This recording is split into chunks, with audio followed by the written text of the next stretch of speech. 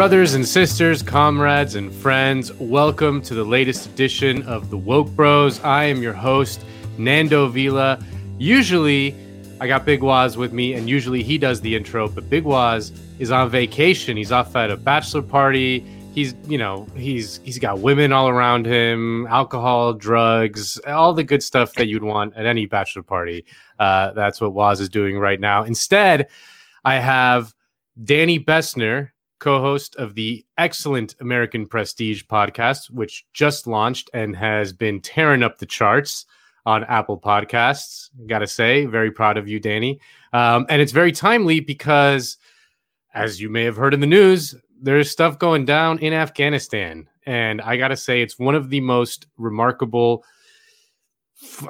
I don't know. It's just one of the most remarkable news events that I can remember in my lifetime. And I'm very happy to be speaking to you, Danny, because you are a historian, a foreign policy expert, someone who can give us all the good deets that you won't find in the failing New York Times or in the lying fake news media. So, Danny, welcome to the show. Thanks so much for having me on, Nando. Always love Work Bros. And everyone should just know that Nando was actually the one who gave Derek and I the idea to start the podcast. And he also gave us the name. So Nando's really responsible for all of our lightning success. But yeah, if you want more foreign policy stuff and if you like our vibes, please just check out American Prestige. But Nando, very happy to be here. The vibes are high at American Prestige. The vibes are very, very high. And I'm glad I finally get the public recognition that I deserve for creating that show, for making you guys what you are today. The Svengali, the Lou Pearlman, if you will, behind the scenes. Exactly. Yeah. I mean, with the butt stuff, that was a package deal.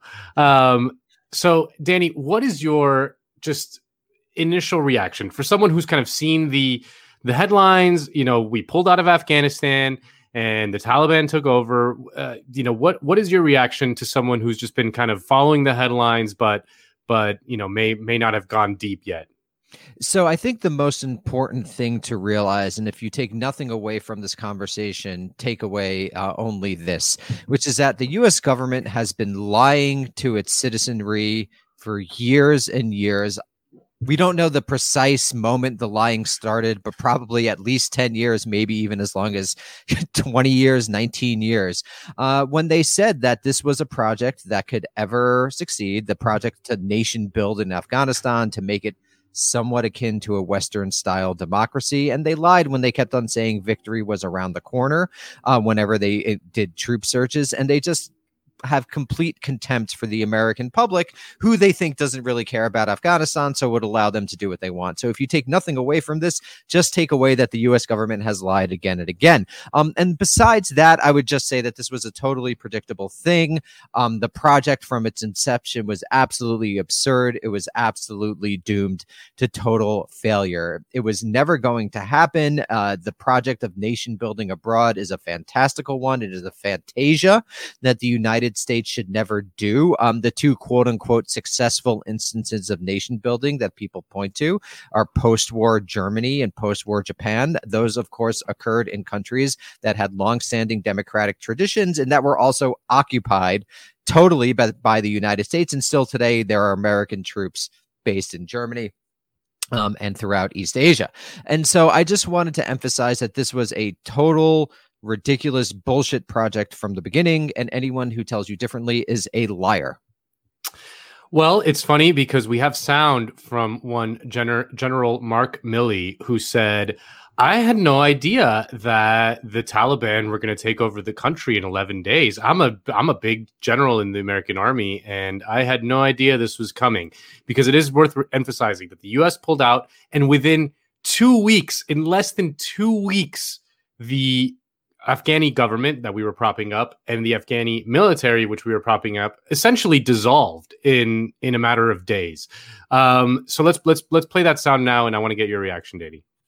However, the time frame of a rapid collapse that was widely estimated and ranged from weeks to months and even years following our departure. There was nothing that I or anyone else saw that indicated a collapse of this army and this government in 11 days. Central Command submitted a variety of plans that were briefed and approved by the Joint Chiefs of Staff, the Secretary of Defense, and the President. These plans are coordinated, synchronized, and rehearsed to deal with these various scenarios. One of those contingencies is what we are executing right now. As I said before, there's plenty of time to do AARs and key lessons learned and to delve into these questions with great detail. But right now is not that time. Right now, we have to focus on this mission because we have soldiers at risk. And we also have American citizens and Afghans who supported us for 20 years, also at risk. This is personal, and we're going to get them out. Yeah, here's a lesson learned. Don't fucking do this again. It's literally insane. I mean, sorry, I'm annoyed, but just to give a historical comparison, when the United States pulled out of Vietnam roughly in 1973, it took 2 years for the South Vietnamese government to fall, and that was considered a disaster.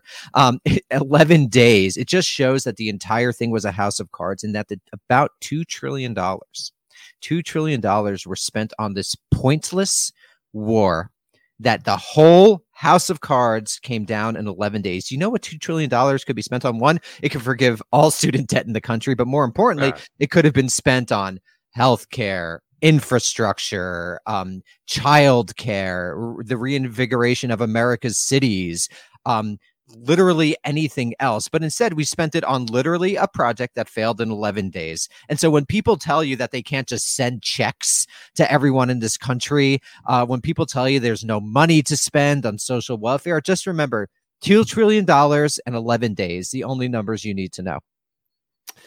Is he lying or is he stupid? Maybe a bit of both. But, you know, because we have, I think he's lying. He's lying. Yeah. I think that I do not think they thought it would fall in 11 days. I think that is true. I think they probably thought it would fall in 6 months or a year. That is what I predict. They thought that basically all of the forces that essentially just gave up to the Taliban, at least a few of them would have fought. I don't think that he thought it would collapse quite this quickly, but again, just shows the impossibility of getting like great foreign intelligence. Who are you relying on for those numbers? You're basically relying on a quantitative analysis of the forces that are, you know, literally in Afghanistan and that the United States has spent an enormous amount on supporting. And that doesn't really take into qualitative assessments about the people on the ground who are actually making decisions about whether it's worth potentially losing their lives in this pointless battle. And another thing I just want to add is that in some real way, not in every way, but in some real way, the people of Afghanistan find themselves on August 18th, 2021 in the exact same position they were on September 10th, 2001, before the 9/11 attacks in Washington. A couple 100,000 of them killed. New York. Yes, but as like sort of a macro people, they find themselves worse off, if anything. So I just want to know, the United States has literally accomplished nothing in these 2 decades, and in a month, 2 months, everyone will have forgotten about Afghanistan, and so we will have suffered nothing for our awful crimes in that region. I want to throw a line that you're going to hear in you've probably already heard it, but you're going to be hearing it for a while now. But Danny, what about the women of Afghanistan? We're abandoning the women of Afghanistan to the Taliban, this evil, fundamentalist regime that is going to oppress women. They won't be able to own small businesses. They won't be able to, be in public in any meaningful way. What about the women of Afghanistan? What do you say to that line of critique? Well, I think it's just been proven time and again that an exogenous military force is not going to be able to serve as a progressive force in the world, that you can't just come in from outside and then force a culture and a society to do things that you might want to do according to your liberal democratic Western norms. I think that's pretty much an empirical and historical fact that has been proven time and again. And if the United States really does care about Afghan women, and I think, given what this nation has done to that country over the past 20 years, there is a degree of moral responsibility, then we should get rid of all visa restrictions and give blanket amnesty to anyone who wants to come into this gigantic country with a ton of land after we literally destroyed their nation. And I think, we should care about Afghanistan, the Afghanistan people. We basically lied to them for decades, saying that we'd be there relatively indefinitely, gave mixed messages and all of those other things. So if we care about the Afghan people and we care about Afghan women and children, let's invite them in and give them a jobs program so that they could come into this country, and then we could give them some sort of recompense for what we did when we destroyed their lives. Yeah, I read that after the war in Bosnia, we actually accepted about 100,000 Bosnian Muslims in this country. It is hard to imagine that we will accept 100,000 Afghanis today, a country that we destroyed far more, and we're occupying essentially half of it for 20 years. Like the realities of American politics are that like no politician is gonna bring some Afghanis over and have them move into, your nice little suburban neighborhood. That's just not going to happen. Right. Well, I don't know. Only real policy response. Nando, I've seen a lot of refugees welcome here signs around the neighborhoods that I've lived in the past. So we should just show up with some refugees to these people's house. I mean, it's just liberal hypocrisy. It's just people lying about what they care about, people socially signaling to feel good about themselves as the country that they supported, as a country that they live in and that they're part of, just literally goes around the world like an 800-pound gorilla, breaking everything that isn't fortunate enough to be in its path. I want to ask about Joe Biden, our current president, because I found it to be a pretty courageous move by his part, because there are no real political upsides and there's only like tons of downsides imaginable. The cost of staying in Afghanistan politically is basically zero. I mean, I've seen a lot of people say like, oh, the majority of the American people support withdrawal. And that's probably true. If you ask someone like, should we still be in Afghanistan? They'll probably be like, no, I can't believe I didn't even realize that we were still there, but we should be out of there. But no one was organizing against it. No one really cared that much. So it's not like there's this huge political upside to it. And we're already seeing the furious pushback from figures in the media, many of whom are very close to, NatSec types and things like that. And to his credit, Joe Biden, in his speech after all this is going down, he stayed pretty aggressively opposed to all that stuff. He's like, no, we're just going to pull out. So let's hear a bit of that speech, and then I'll get your thoughts on Uncle Joe Biden. I'm now the fourth American president to preside over war in Afghanistan. 2 Democrats and 2 Republicans. I will not pass this responsibility on to a 5th president. I will not mislead the American people by claiming that just a little more time in Afghanistan will make all the difference. Nor will I shrink from my share of responsibility for where we are today and how we must move forward from here. I am President of the United States of America, and the buck stops with me. I think this is the joke. This is based Biden, right? I think like this isn't actually a total surprise. If you read about the internal deliberations in the Obama administration, Biden was actually always kind of skeptical about Afghanistan. And I think it'll take a little bit more analytical work to figure out why specifically. I mean, he did come of political age during and after Vietnam. He's someone who definitely thinks more in great power rather than counterterrorism terms. He's really not a product of sort of the counter-terrorist revolution of the post 9/11 period. And I do think that there is potentially some political gain to be had from this. If you think about one of the reasons that Trump was able to get such purchase on the GOP was that he was one of the people who really criticized the Iraq war, went after Jeb Bush, I believe, if I'm remembering that correctly. Yeah. Your brother lied and people died. Exactly. Incredible line. So this isn't like the most, I think we should also be careful not to exaggerate the bravery of this stand. It's not like Afghanistan is a particularly popular issue amongst the American public. It is a popular issue amongst the foreign policy establishment. And it will be interesting. They have power. They have they have much power. So this will be interesting to see if this indicates a general turn against a bunch of the fundamental assumptions about American might in the world, that the United States should govern the world and that it should do so through overwhelming military power and the strength of the U.S. dollar. I have my doubts. I think this is just Biden ending like the literal longest war in American history. So let's be careful not to overstate. Yeah, I'm not. I'm just when the CIA assassinates him, then you'll come back on the show and you'll recant. I'll do a mea culpa. Yeah, when the CIA, poisons his milkshake or whatever, and they off another president, then yeah, you'll have to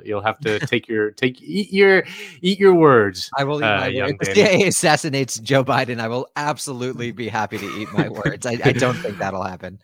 Well, I mean, but the reality is though that like the comparison is to him with his previous the previous Democratic president, which was Barack Obama, which was Joe Biden's boss, and Obama's response when push came to shove in Afghanistan against the advice of Joe Biden, as you mentioned, like really like pretty remarkable, was to do a surge. Do you guys remember the surge? This like massive increase in troops and money funneled into Afghanistan to, I guess, like, strike a fatal blow to the Taliban. This is all the way in 2011, 10 years ago. Victory is around the corner. Yeah. Can you talk about the surge and that decision and what it did, if it did anything?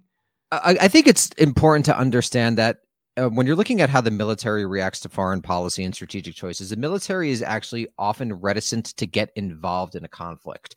But once it's involved in a conflict, it's incredibly reticent to leave without accomplishing the mission.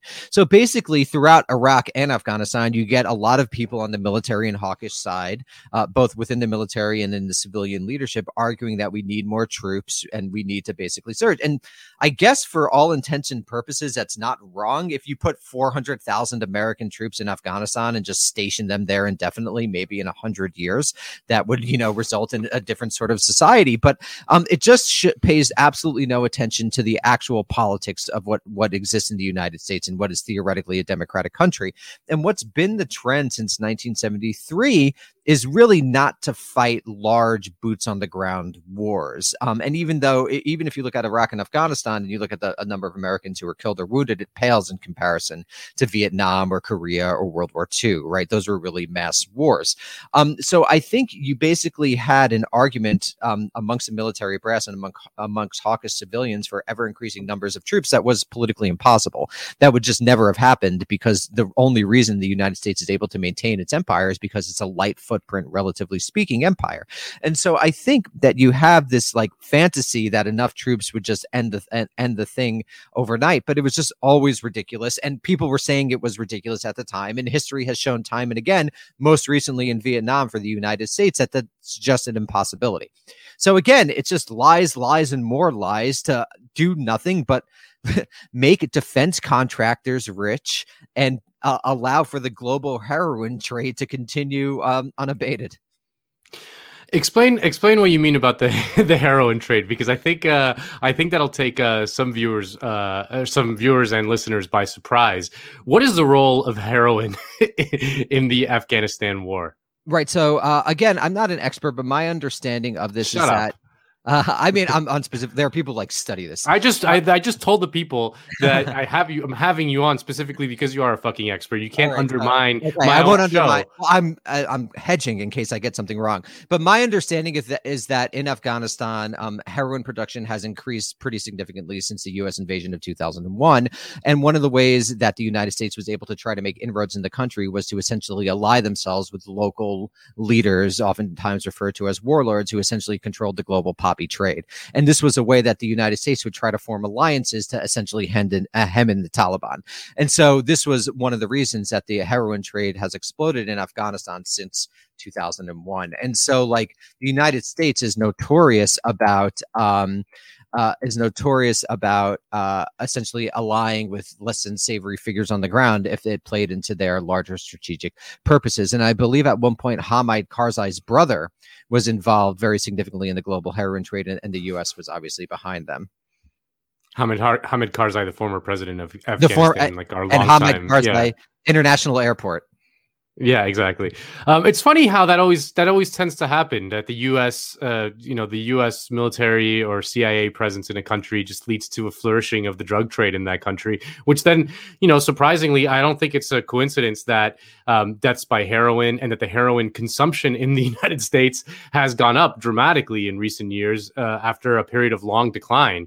And I don't know that those two things are unrelated. I don't want to get you in They're trouble absolutely, on that. they're absolutely, Yeah. no, they're absolutely related. And I would point people who want a bit more on this to Alfred McCoy's article in The Guardian about Afghanistan and the heroin trade. But you actually saw, again, I believe I'm correct about this, an explosion in heroin use after Vietnam as well, when people became familiar with the drug. And then also you have traumatized veterans coming back home to cities that aren't exactly helped by the United States government. You get an explosion in drug addiction.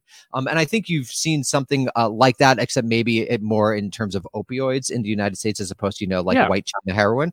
But no, also white China heroin. There is an explosion in consumption. Yeah. Both. Yeah, there is, which is related to sort of the opioid thing going on, which in my mind is the sign of a decaying society. When so many people in a society have to numb themselves with opioids, it doesn't exactly suggest that things are going that great. For years, there was kind of like this half jokey but half serious thing that a lot of black people said that the CIA instituted crack into the ghettos. Gary Webb then exposed that was probably true based off of the CIA's activities in Colombia and in Central America, and then his life was destroyed, and his reputation was completely tarnished, and he ended up committing suicide. But so like this kind of thing has happened in the past. The exact mechanisms we'll never really understand and know really well, but the big picture understanding is one. But you mentioned, or I want to go back to 2001, specifically September 12th, 2001, the day after 9/11, right? 9/11 in many ways changed the world in dramatically. I mean, it's hard to overstate how many things changed after 9/11.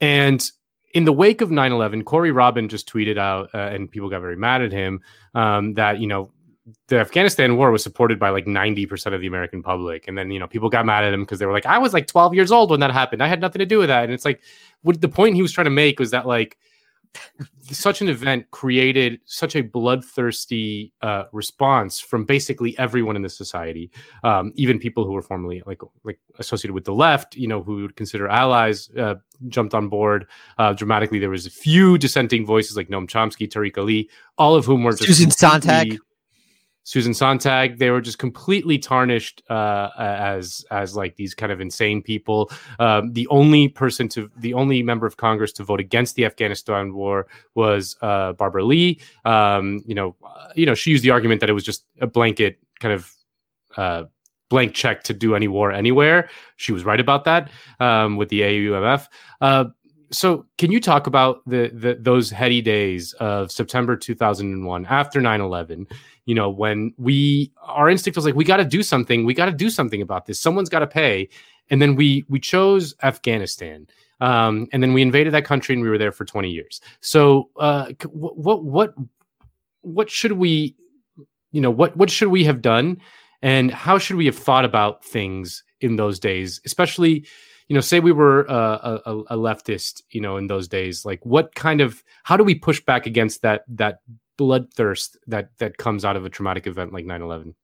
Sure. So I think you're right. There's that initial response, which is just anger and hatred, which comes oftentimes after some dramatic event like 9/11. But I think you have to understand the response in a larger history, because if you think about the United States' national security and foreign policy state that's been developing since World War II, it's been operating according to a bunch of different logics. So during the Cold War, which lasted from roughly 1947 to 1989, the United States had in the Soviet Union a potential, or it was perceived, I think incorrectly, but it was perceived as an existential threat, and fighting communism provided the reason for the U.S. state to be in the world. This was what the U.S. state did.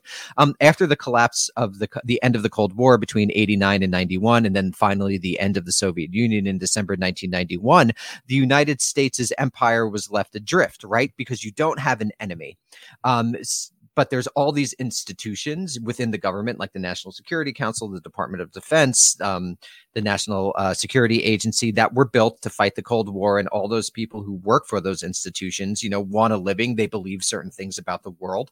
Most importantly, they believe that the United States should govern it. And then you have, a panoply of other interests, what people often refer to as the military-industrial complex, which is literally the defense contractors that make weapons. And essentially their major contractor is the U.S. government. government, and you also have what people refer to as the military intellectual complex, all those think tanks that developed over decades in order to basically allow the United States to govern the world. So when the Soviet Union collapses, there's a general panic amongst these groups because theoretically the empire should come home.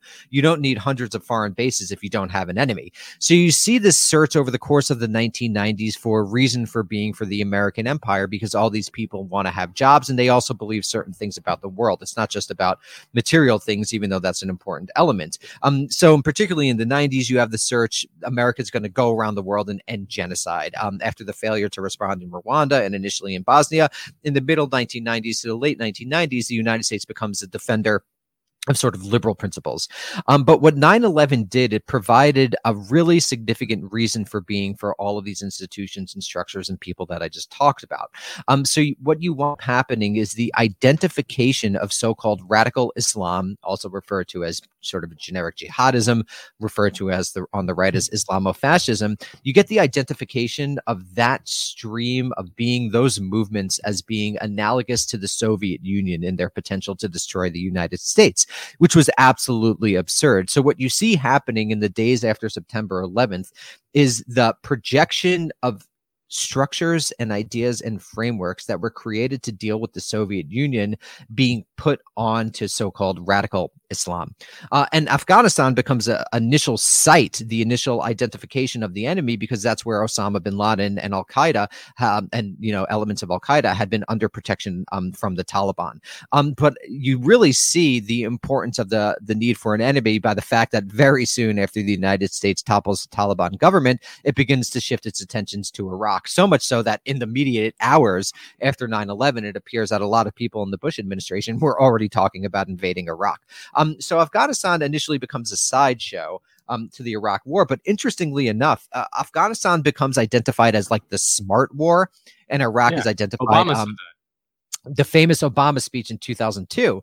Obama was not an anti-war candidate. Obama says he was against dumb wars, but in favor of smart wars. He was against dumb wars like Iraq, and he implied in the speech smart wars like Afghanistan. So Afghanistan becomes sort of like this just war thing where like they attacked us, so we were able to legitimately attack them, but very quickly becomes a ridiculous project of nation building that literally just becomes a money laundering site to make defense contractors rich. And I just, I mean, it gets pointed out a lot, and it's become kind of a cliche, but like something like 18 of the 21 hijackers were in 9/11 were from Saudi Arabia. Osama bin Laden himself was from Saudi Arabia. The role of Saudis in 9/11 was redacted from the 9/11 report for many, many years.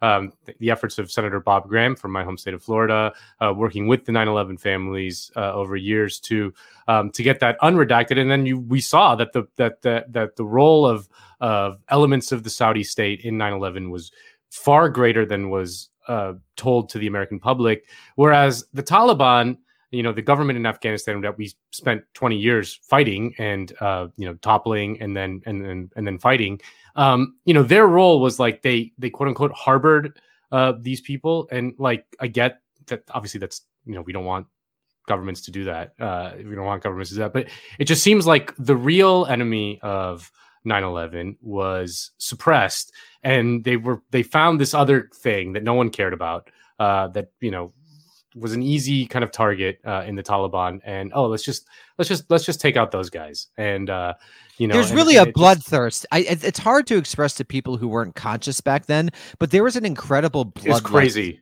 Yeah, in the United States, particularly in the months after 9/11. I mean, if you go back to see what some people were saying, just frankly racist stuff, about Islam, about Arabs. And this was something that was really a bipartisan thing. There was an article going around Twitter, Nando, I'm not sure if you saw it, of like good lefties in good standing. I'm not going to name any names, who are pretty vicious about, how the United States would respond to 9/11. People could look it up if they want. And so I think that it's hard to underestimate the immediate bloodthirstiness. So what you get to create a 20-year quagmire like Afghanistan are those larger structural forces I was talking about, but they need to be animated by some sort of event. And that event was 9/11 and the fact that the Taliban had Osama bin Laden in Afghanistan. And the thing I tell people when they say things like, oh, but what about the Afghani women, and what about bad thing X that's happening in the world? I always say that the response, I mean, there's always this impulse as Americans, because we are, the empire and whatever, is that, oh, well, we can do something about it. We can do something. There's something that we should be able to do to stop it. And, the only option ever on the table is some sort of military intervention. And what I tell people is, like, you go to war with the war machine that you got. You can't create a theoretical humane war machine in your head to then fight a theoretical war. Like, you got to deal in the real world with the war machine that you have. And you have to look at the actions and the effects of U.S. military intervention in all parts of the world, and see what actually goes down. And I want to read from a piece that came out in this week in the Daily Poster, which took some confessions, essentially, or just a confessional from several veterans who were in Afghanistan. And one of them was this guy named Andrew Carell. And he was in Afghanistan from 2010 to 2011. And he was like, he's quoted in the piece saying, "I saw civilians blown up.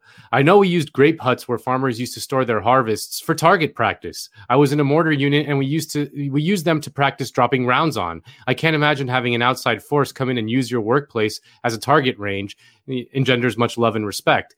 And then he goes, "I had to talk my guys out of just shooting farmers because they thought it would be fun. They literally didn't care at that point."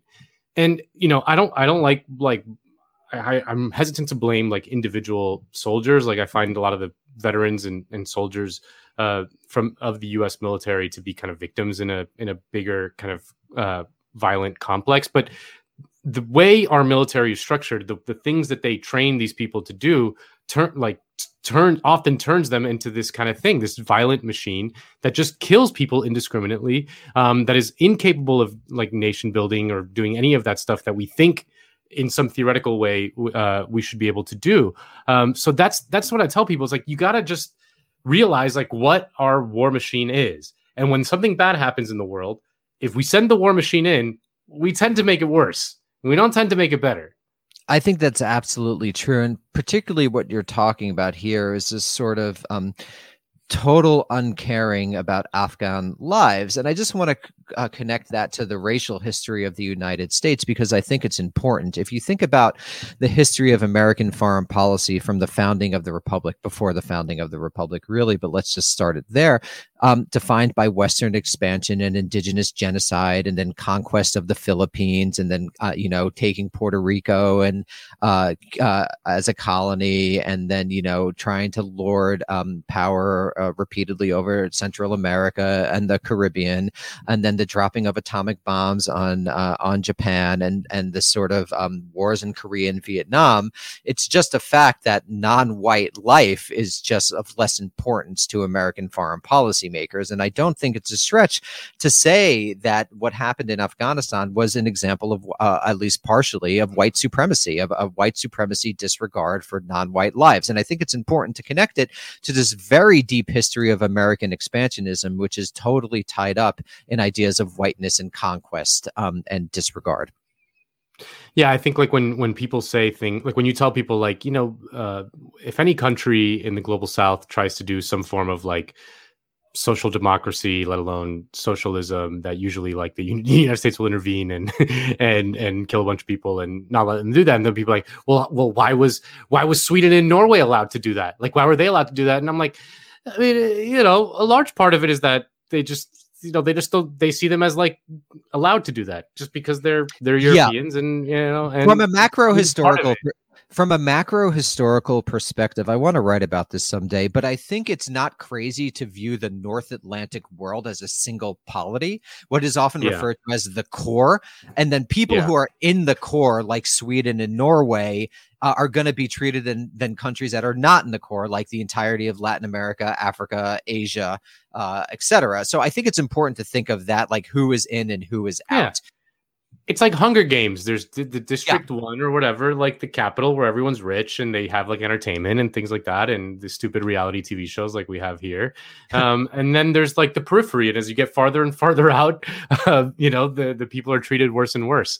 I mean, it's a stupid pop culture example, but they do a pretty good job of it, of explaining just how empire works. Like when you're in the capital, I mean, the Roman Empire was the same. Like if you were in the capital of Rome, you were fine. And the further out you got, the more savage the occupation tended to be, and there's just very quickly. Empire.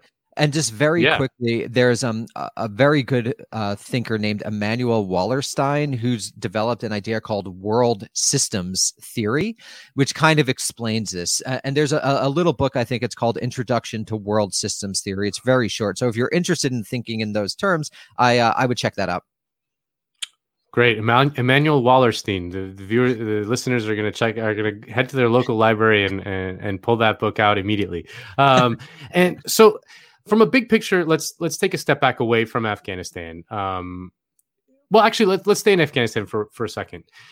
One of the things that's also hard for Americans to understand is that there are bad regimes in the world who are nevertheless have some social base, some legitimate social legitimacy in their own country, and maintain a degree of stability in the country. And I think the classic example to me is Iraq with Saddam Hussein.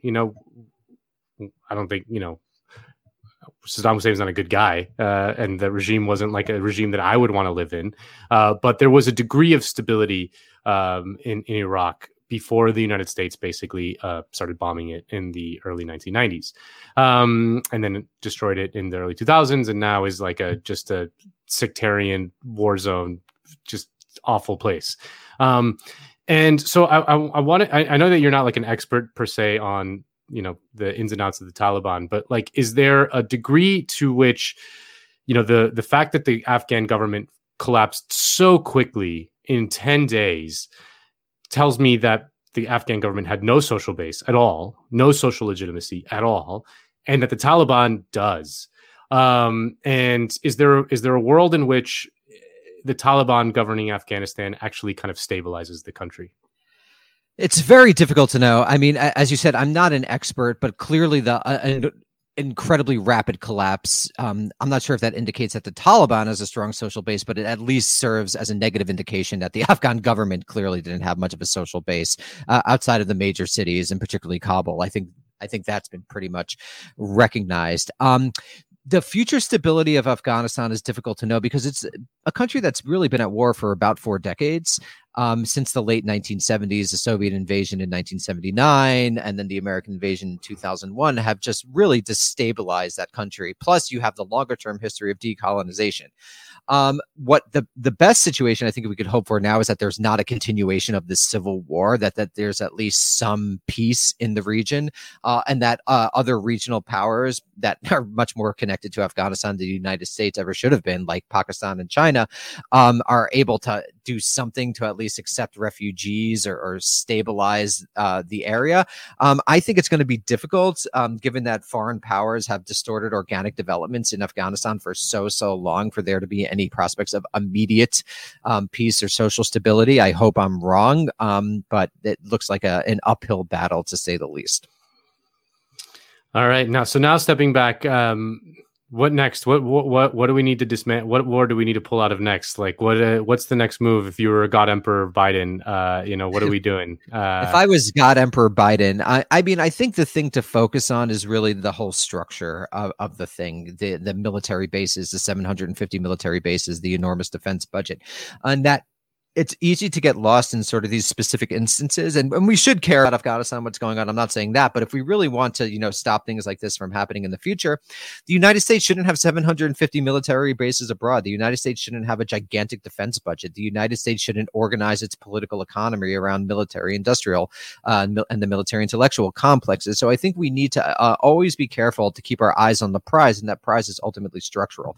And without structural transformation, I'm not saying we're doomed to have another Afghanistan, but it's certainly leads us down that road.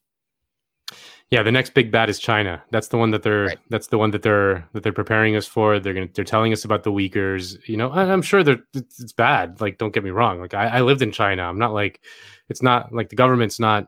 You know, the they CCP can be, is not like a friend of American liberty. You know, that is just no a fact. and they have different, yeah, but also like they're just going to tell us that, and we're going to think, man, that's really bad. It's just really bad. Someone must do something about it. Like, we need to do something about it, and that's, you just got to resist that urge. And that's Our also so ability cynical because no one Yeah. in the American foreign policy establishment thinks there could be anything done about the Uyghur. No one wants a hot war with China. It's literally just to stoke xenophobia at home. Yeah. So I mean, like, I do think that we also need to be careful not to say the Uyghur thing is made up. Everything that I know about it, No, again, no, I'm not no. an expert. It's definitely happening, and it's definitely what one could consider, from my understanding, a crime against humanity. But it's also, we have to be wary about being cynically deployed to start a new Cold War with China, when, if anything, for the sake of humanity, in terms of climate, we need to cooperate with China, and we need to make sure that there's not more wars in the world, which there are going to be due to climate change. Yeah. Ross Barkan tweeted out that Joe Biden is quickly, you know, I don't want to overstate, like you said, the Joe Biden's courage in this, but that Ross Barkan tweeted out that Joe Biden has quickly become the best president in his lifetime. It's obviously an impossibly low bar, and I was thinking, like, you and I are both born in the Reagan years. Let's rank them, baby. Let's rank the presidents. I think I have the ranking in my head of what I would consider. Okay, but, so we're ranking presidents since Reagan. Okay, I'm gonna go from bottom to top. Okay, I'm gonna go from the worst to the least worst. Okay, I think the worst was Bush. 100%, no question. Okay, I think the second worst was Reagan. Agreed, 100%, no question. Agreed. In terms of negative effects on the world. The third worst was Trump. Oh no, Obama. I would say Obama. You think Obama was the worst president? Because Obama institutionalized the war on terror apparatus and institutionalized capitalism. Trump didn't do enough. Well, I guess so. I still think Bill Clinton is worse than Obama, though. Oh, okay, that's a good. Okay, so basically that comes. Okay, so this is the question. These are Obama's two we biggest. agree on Bush and Reagan are the two worst, right? And then the question is, who's next? Right. So Obama, the two big things are he institutionalizes the war on terror. You know, that's a gigantic crime. And his response to 2008 is to bail out Wall Street and not Main Street, when he could have really redone the American political economy. Clinton is obviously an awful person individually. I mean, obviously a rapacious person. And I think he also just abided by the norms of the Reaganite state. So, well, that's what I mean. But I think it was the death knell. Clinton institutionalized the lack of opposition to neoliberalism from the left, right? From the sort of nominal left-wing party. There were sort of still New Deal Democrats lying around, and there was still sort of an echo of that. And Clinton basically killed that. And you know, did NAFTA, cut welfare, doubling extreme poverty in this country, lays the seeds for the war in Iraq with like the Iraq Liberation Act of like 98. So yeah, no, I'd say Obama and Bush are kind of Obama and Clinton are kind of tied. They're tied. So Trump I is think better than both of them. Well, I think Trump's an awful person. But like, so what did Trump do? Trump ramped up the drone war. That's terrible. He dropped the Moab on Afghanistan. Remember that? The mother of all I think it was Syria, right? Was it Afghanistan? No, in Afghanistan. So he. Oh, right after. Okay. Yeah. So, right, the mother of all bombs, right? And so mother of all bombs. What sicko in Raytheon or whatever is like, you know what? We're gonna make the mother of all bombs, and we're gonna call it the mother of all bombs. Yeah. You know? I think so. Right. It was right after the Syrian attack. That's why I confused it on ISIS. So Trump's crimes are the awful detention centers, right, which had precedence in basically every administration for the previous 2 decades. The increase of the drone wars, the pointless sort of like tariff war with China. So it depends basically how people listening to this weigh that against what we just said Obama and Clinton did. And I think in like world historical importance, probably in terms of causal effect, Clinton and Obama had the worst, like more of a bad effect on the world. But I think Trump comes right. Following closely is Trump. And then the second best president is H.W. Bush. Yeah. Even though the Gulf War is not great, the Gulf War, I think, sets the stage for a lot of what comes after. But he didn't like personally, just like a total deep state psychopath in a way that's like just like absolutely terrifying. But he raised taxes. Raised taxes and didn't like fight the Soviet Union in its final days of collapse. Right. Did lay the groundwork for shock therapy. Not great. Did lay the groundwork for all that war with the Gulf War. But I think comparatively, you're probably right. Number Biden, 2, God Emperor Biden, dude. Biden. He's cleared away. He's like the best president we've had in our life. That's the and think about how grim everything is. Really grim right now. Yeah. It's really grim. I mean, I think like every president since 1945, since the Cold War, I mean, the way someone who I respect a lot, Pat Porter, puts it, like world ordering is an inherently a liberal thing to do. So if you're in charge of a global empire, you're going to do brutal things. It's the nature of the beast. And so I just think we need to recognize that. Yeah. The business of empire is bloody. Right. The business of empire requires you to get your hands dirty. And if you don't like that, then we got to really pull back the empire. And I really do think that the empire, the presidents of the empire really undermines democracy at home. So if you care about democracy, you really need to care about the empire, because it's those two things are incompatible. It's incompatible to have democracy and an institution like the CIA. It's incompatible to have democracy and, occupy countries. It's the same thing we say about Israel. It's incompatible to have a democracy and then just like, shut out and occupy these like, millions of people who have no political rights. So it's just incompatible. And there's very close direct connections between what the United States has done abroad and the militarization of American police. Like direct, clear, the use of military surplus in American cities, the increasing militarization of how police literally treat people that they're supposed to police. Direct connection, very obvious, between what the U.S. does abroad and what the U.S. does at home. All right. Well, on that happy note, Danny Bessner, for hot takes like Trump was a better president than Obama, check out American Prestige. I didn't say better. I not better. That you did say better. I think like you have to like which one had more of a causal impact on the horrors that result in That's the thing world. is like I mean people not moral. Yeah. Yeah, it's not about well, who cares about morality? I mean, I don't mean to be glib, but like in when we're talking about politics, we should have moral convictions, but in our analysis, we should look at effects. What are the effects? And do a power. That's like when I talk to people about like Venezuela or whatever. It's like you do a power analysis, like who has power. And in this dispute, who has the power and who doesn't, and then you kind of everything flows from there. And with something like Trump versus Obama, like Trump is a disgusting man, and Obama is like not a disgusting man. He seems like a good guy, but because he was a better, more effective manager of the state, whereas Trump was watching TV all day, the negative stuff that he was able to do was more effective and more impactful, whereas Trump did a tax cut, did a few other things, but nothing as lasting as what Obama did. Yeah, Trump didn't control the administrative state in the same way that Obama did. Obama institutionalized a way of looking at the world that I think has done enormous damage. The way I heard it, but again, this is not excusing Trump. It's just, again, it's sort of like larger structural changes. I mean, I'm anti-Trump. I want to make that clear. Trump sucks. He did a lot of awful things in the world, and he is not a good guy. But, we're thinking in historical terms here, not in like what I personally think about these individual people. Yeah. All right, so check out American Prestige. I gotta say, like, I mean it. It's immediately become part of my podcasting rotation. I look forward to the show every week, and because it really fills a hole. I know you like to fill holes. It fills a hole that really gives you the best foreign policy analysis, historical analysis. You guys do a good job of mixing kind of. Some kind of academic-y stuff with humor and a way to sort of make it understandable for most people.